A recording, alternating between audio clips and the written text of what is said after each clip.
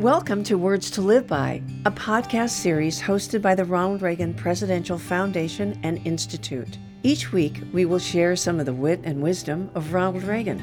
In essence, Words to Live By, made up of radio addresses and speeches he delivered from the 1960s through the 1980s. Well, it's baseball season, and as you know, our national pastime was a favorite of our 40th presidents, though he never really played the game. Why, you ask? Well, because of his eyesight. He always said the ball wasn't big enough.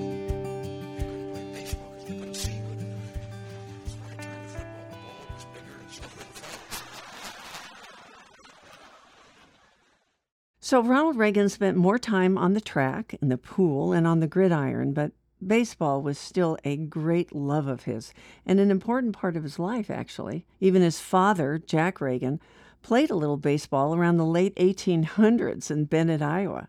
Young Reagan never considered himself much of a baseball player, and once admitted that he was the last kid chosen in every game. In 1949, his worst injury in sports came during a charity baseball game in Hollywood. Reagan was either tripped or slid into the first baseman, fracturing his leg in 3 places. In those days, he was in the hospital for 8 weeks, in traction afterwards, and then in a cast. But in his lifetime, he told several absolutely terrific stories about the sport, and sometimes even related them to conservative principles. Here's a short one. Let's listen. I also believe that we conservatives, if we mean to continue governing, must realize that it will not always be so easy to place the blame on the past for our national difficulties. You know, one day the great baseball manager Frankie Frisch sent a rookie out to play center field. The rookie promptly dropped the first fly ball that was hit to him. On the next play, he let a grounder go between his feet and then threw the ball to the wrong base. Frankie stormed out of the dugout, took his glove away from him, and said, "I'll show you how to play this position." And the next batter slammed a line drive right over second base. Frankie came in on it, missed it completely, fell down when he tried to chase it, threw down his glove and yelled at the rookie, "You got center field so screwed up, nobody can play it."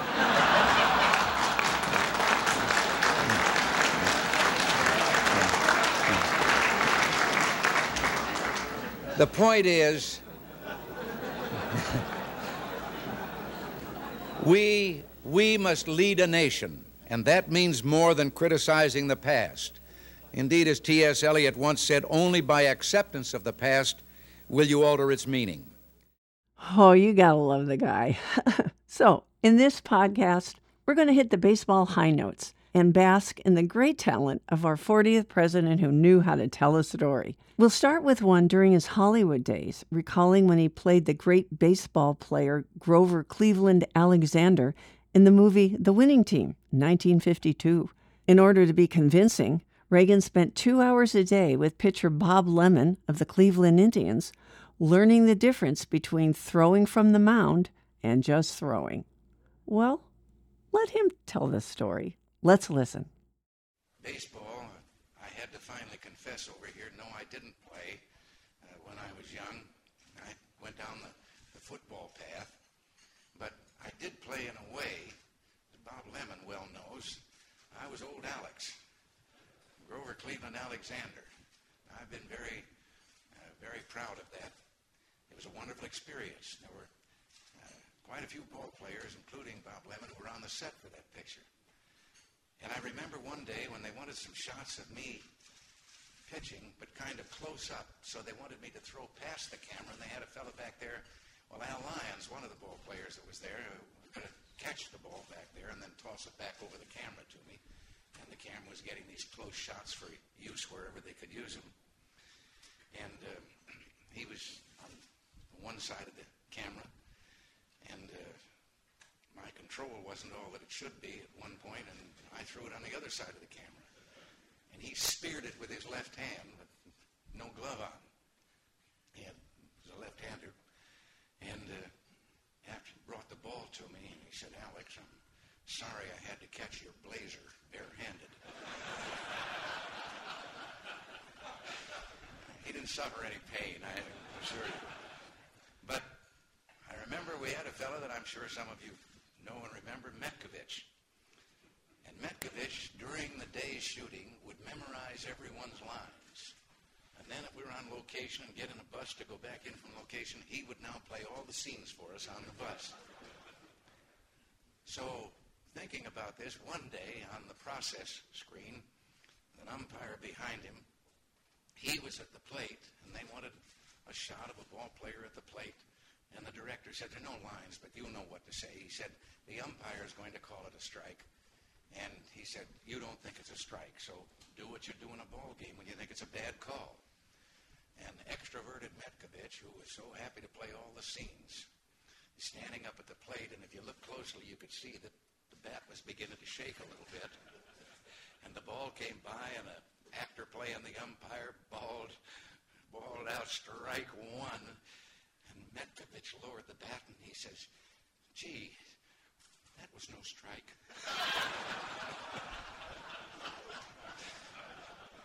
Picture wasn't a comedy, so we couldn't leave it in.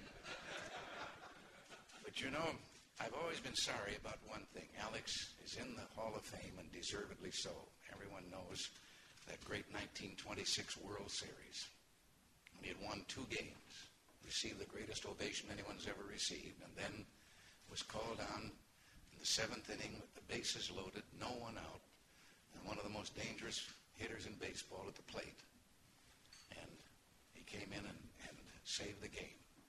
The tragedy that I've always regretted is that the studio was unwilling to reveal in the picture, was afraid to reveal what I think was the best kept secret in sports. A bad habit of Alex's was widely heralded and took something away from his luster. But they wouldn't let us use the actual word of what was behind maybe his bad habit. Alex was an epileptic. And when he was arrested and picked up for being drunk in the gutter as he once was, he wasn't at all. But he would rather take that than admit to the disease that plagued him all his life. But he also, early in his baseball career, was hit in the head, going from first base down to second. On a throw from second, they caught him right in the head. And he was out of baseball for a while, and they didn't know whether forever because he had double vision. And he kept experimenting, trying to find out if there wasn't some way that he could pitch. And he went to a minor league club and asked for a tryout, and the manager got up at the plate and said, we want him to mount and throw me a few. Alex broke 3 of his ribs on the first pitch. His experiment had been that he thought if he closed one eye and threw, he'd only see. And the friend that was with him when they were thrown out of the ballpark said, what happened? And he said, I closed the wrong eye.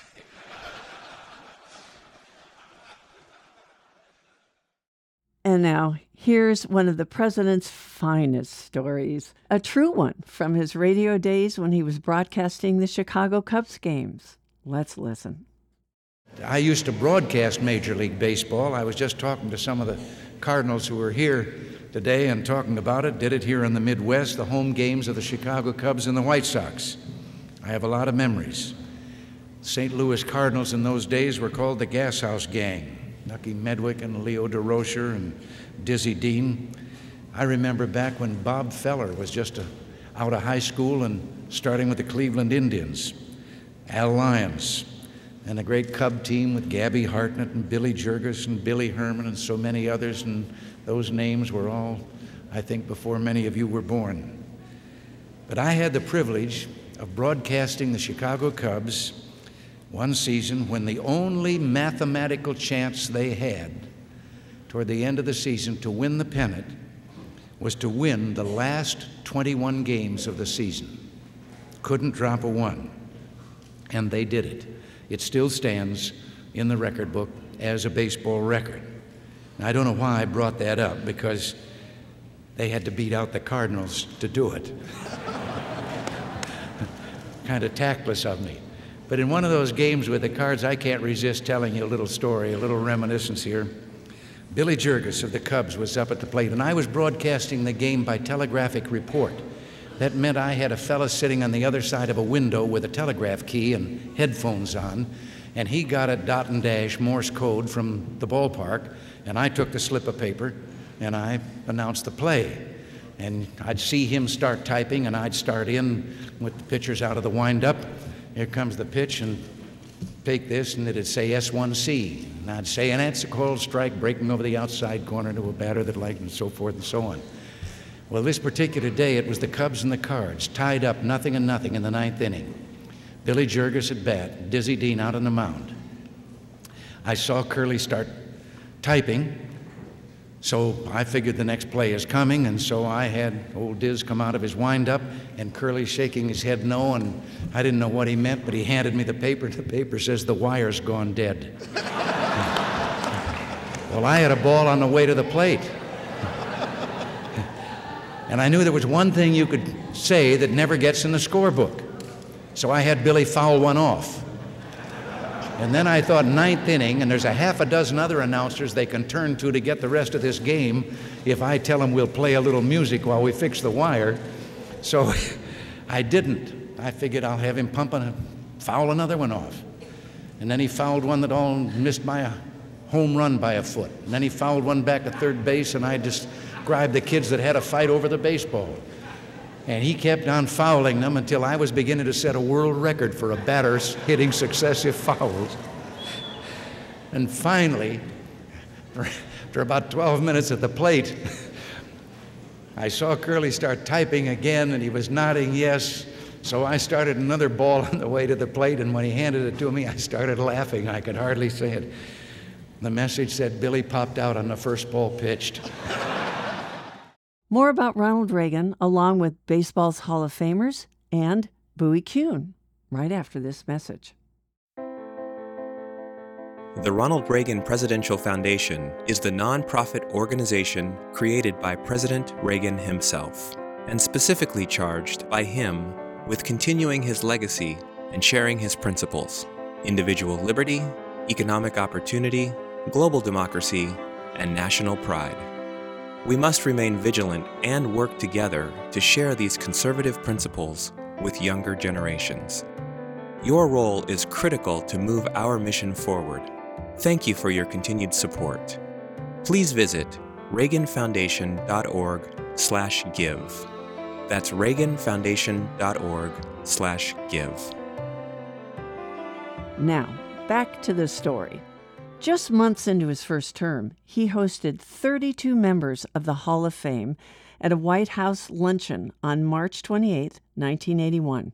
Immortals like Joe DiMaggio, Willie Mays, Stan Musial, Sandy Koufax, Bob Feller, Bob Gibson, and Bill Dickey spent the afternoon talking baseball with the 40th president. And according to most accounts, it was Reagan who was most in awe. But here's the fun part. Commissioner of Baseball at the time, Bowie Kuhn, presented the president with a gift, but it's his remarks that are absolutely classic. Let's listen. But those were wonderful days, not only playing the part, but some of you here, I think, will. I'm going to tell another story here that's been confirmed for me by Wade Hoyt. Those of you who've played when the Dodgers were in Brooklyn know that Brooklynese has a tendency to refer to someone with the name of Earl as Oil. But if they want a quart of oil in the car, they say, "Give me a quart of Earl." And Wade was sliding into second, and he twisted his ankle. And instead of getting up there, he was lying there. And there was a deep hush over the whole ballpark. And then a Brooklyn voice was heard above all that silence. He said, "Geez, heard his Hoyt."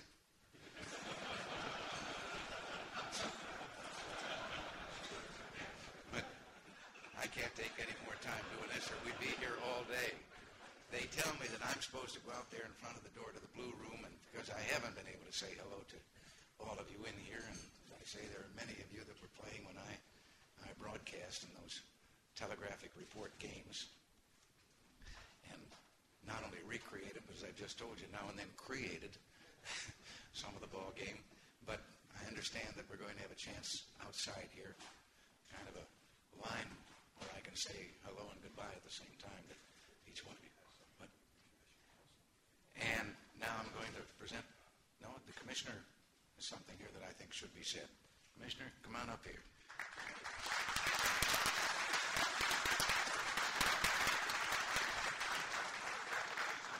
Okay, fine. I just wanted to take a moment on behalf of all of us gathered here together to thank the President for his great kindness in having us all here today.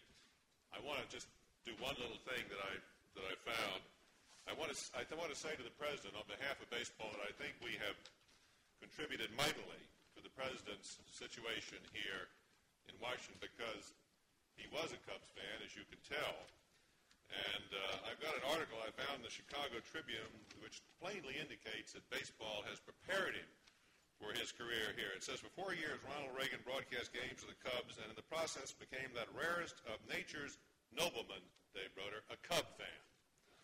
Nothing before or since those 4 years has prepared him more fully to face with fortitude the travails of the Oval Office. As a Cub fan, he learned that virtue will not necessarily prevail over chicanery, that swift failure follows closely on the heels of even the most modest success, that the world mocks those who are pure in heart but slow of foot, but, and here's the good news, Mr. President, but that the bitterest disappointment will soon yield to the hope and promise of a new season. In 1988, the President joined Harry Carey in the press box for almost 2 innings of a Cubs game. He told Carey, you know, in a few months, I'm going to be out of work, and I thought I might as well audition. Well, just a month later, the Los Angeles Dodgers won the World Series and visited the White House. And hang in there, listen to this. The President closes with a great story. Let's listen. Thank you all for coming. And would you all please join me in welcoming this year's World Series champs, the Los Angeles Dodgers.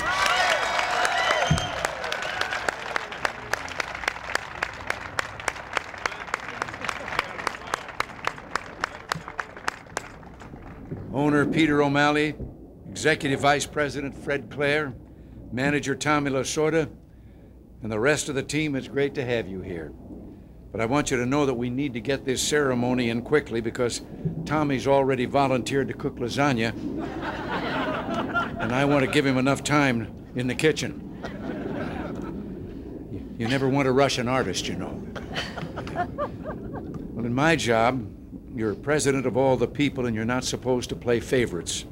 But I must confess that after the World Series began, I just knew the winner was going to be a team from California.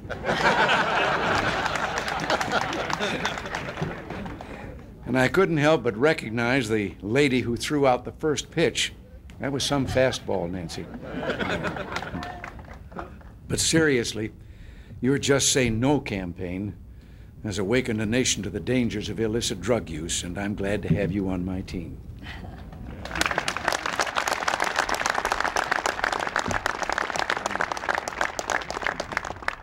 Tommy Lasorda, perhaps you best summed up this year's Dodger season when you said, after it was all over, this just shows what can happen when you want something bad enough. Well, you Dodgers not only wanted this title badly, but you went for it with all you had. It's the kind of year that would have made even Harry Houdini jealous.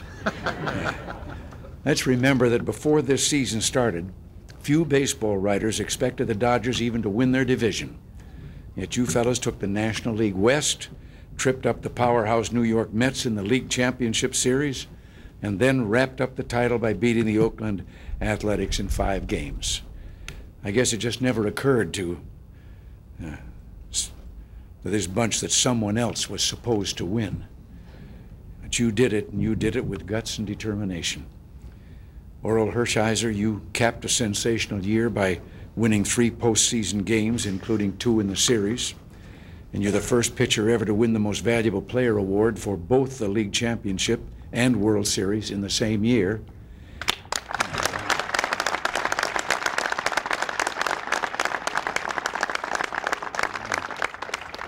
I've spent a few years in Hollywood, but I don't think a better script could have been written for Game 1 with Kirk Gibson's dramatic 9th-inning home run.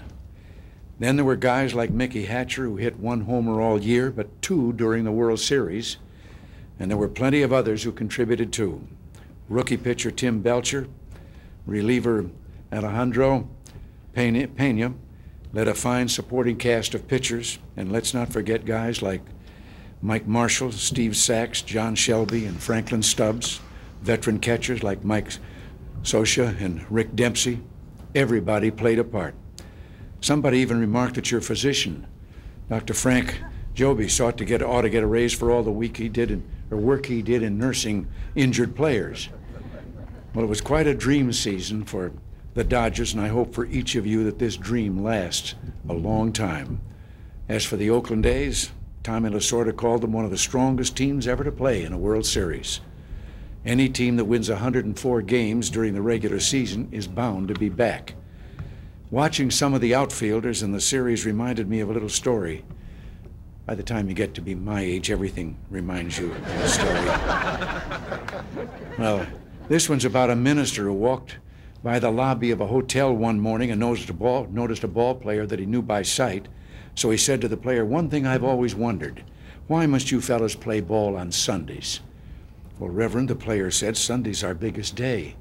We have the best crowds, make the most money, and after all, Sunday is your biggest day too, isn't it?" Well, the minister nodded his understanding and then added, "But there's a little difference. I'm in the right field." And the player said, "So am I, and the sun's horrible out there, isn't it?" Well, the sun really shined on the Dodgers this year. So congratulations, champs. Good luck in the future, and may God bless you all. Thank you for listening.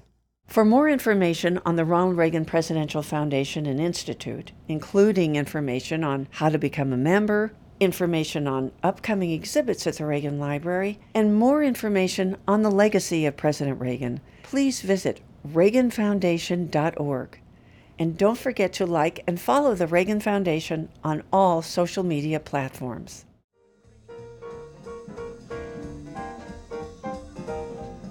Don't forget to subscribe to the Words to Live By podcast in your iTunes or Google Play stores and on other podcast platforms as they become available.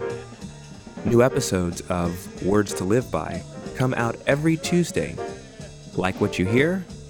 Check out our A Reagan Forum podcast featuring great speeches delivered at the Reagan Library. New episodes drop every Thursday.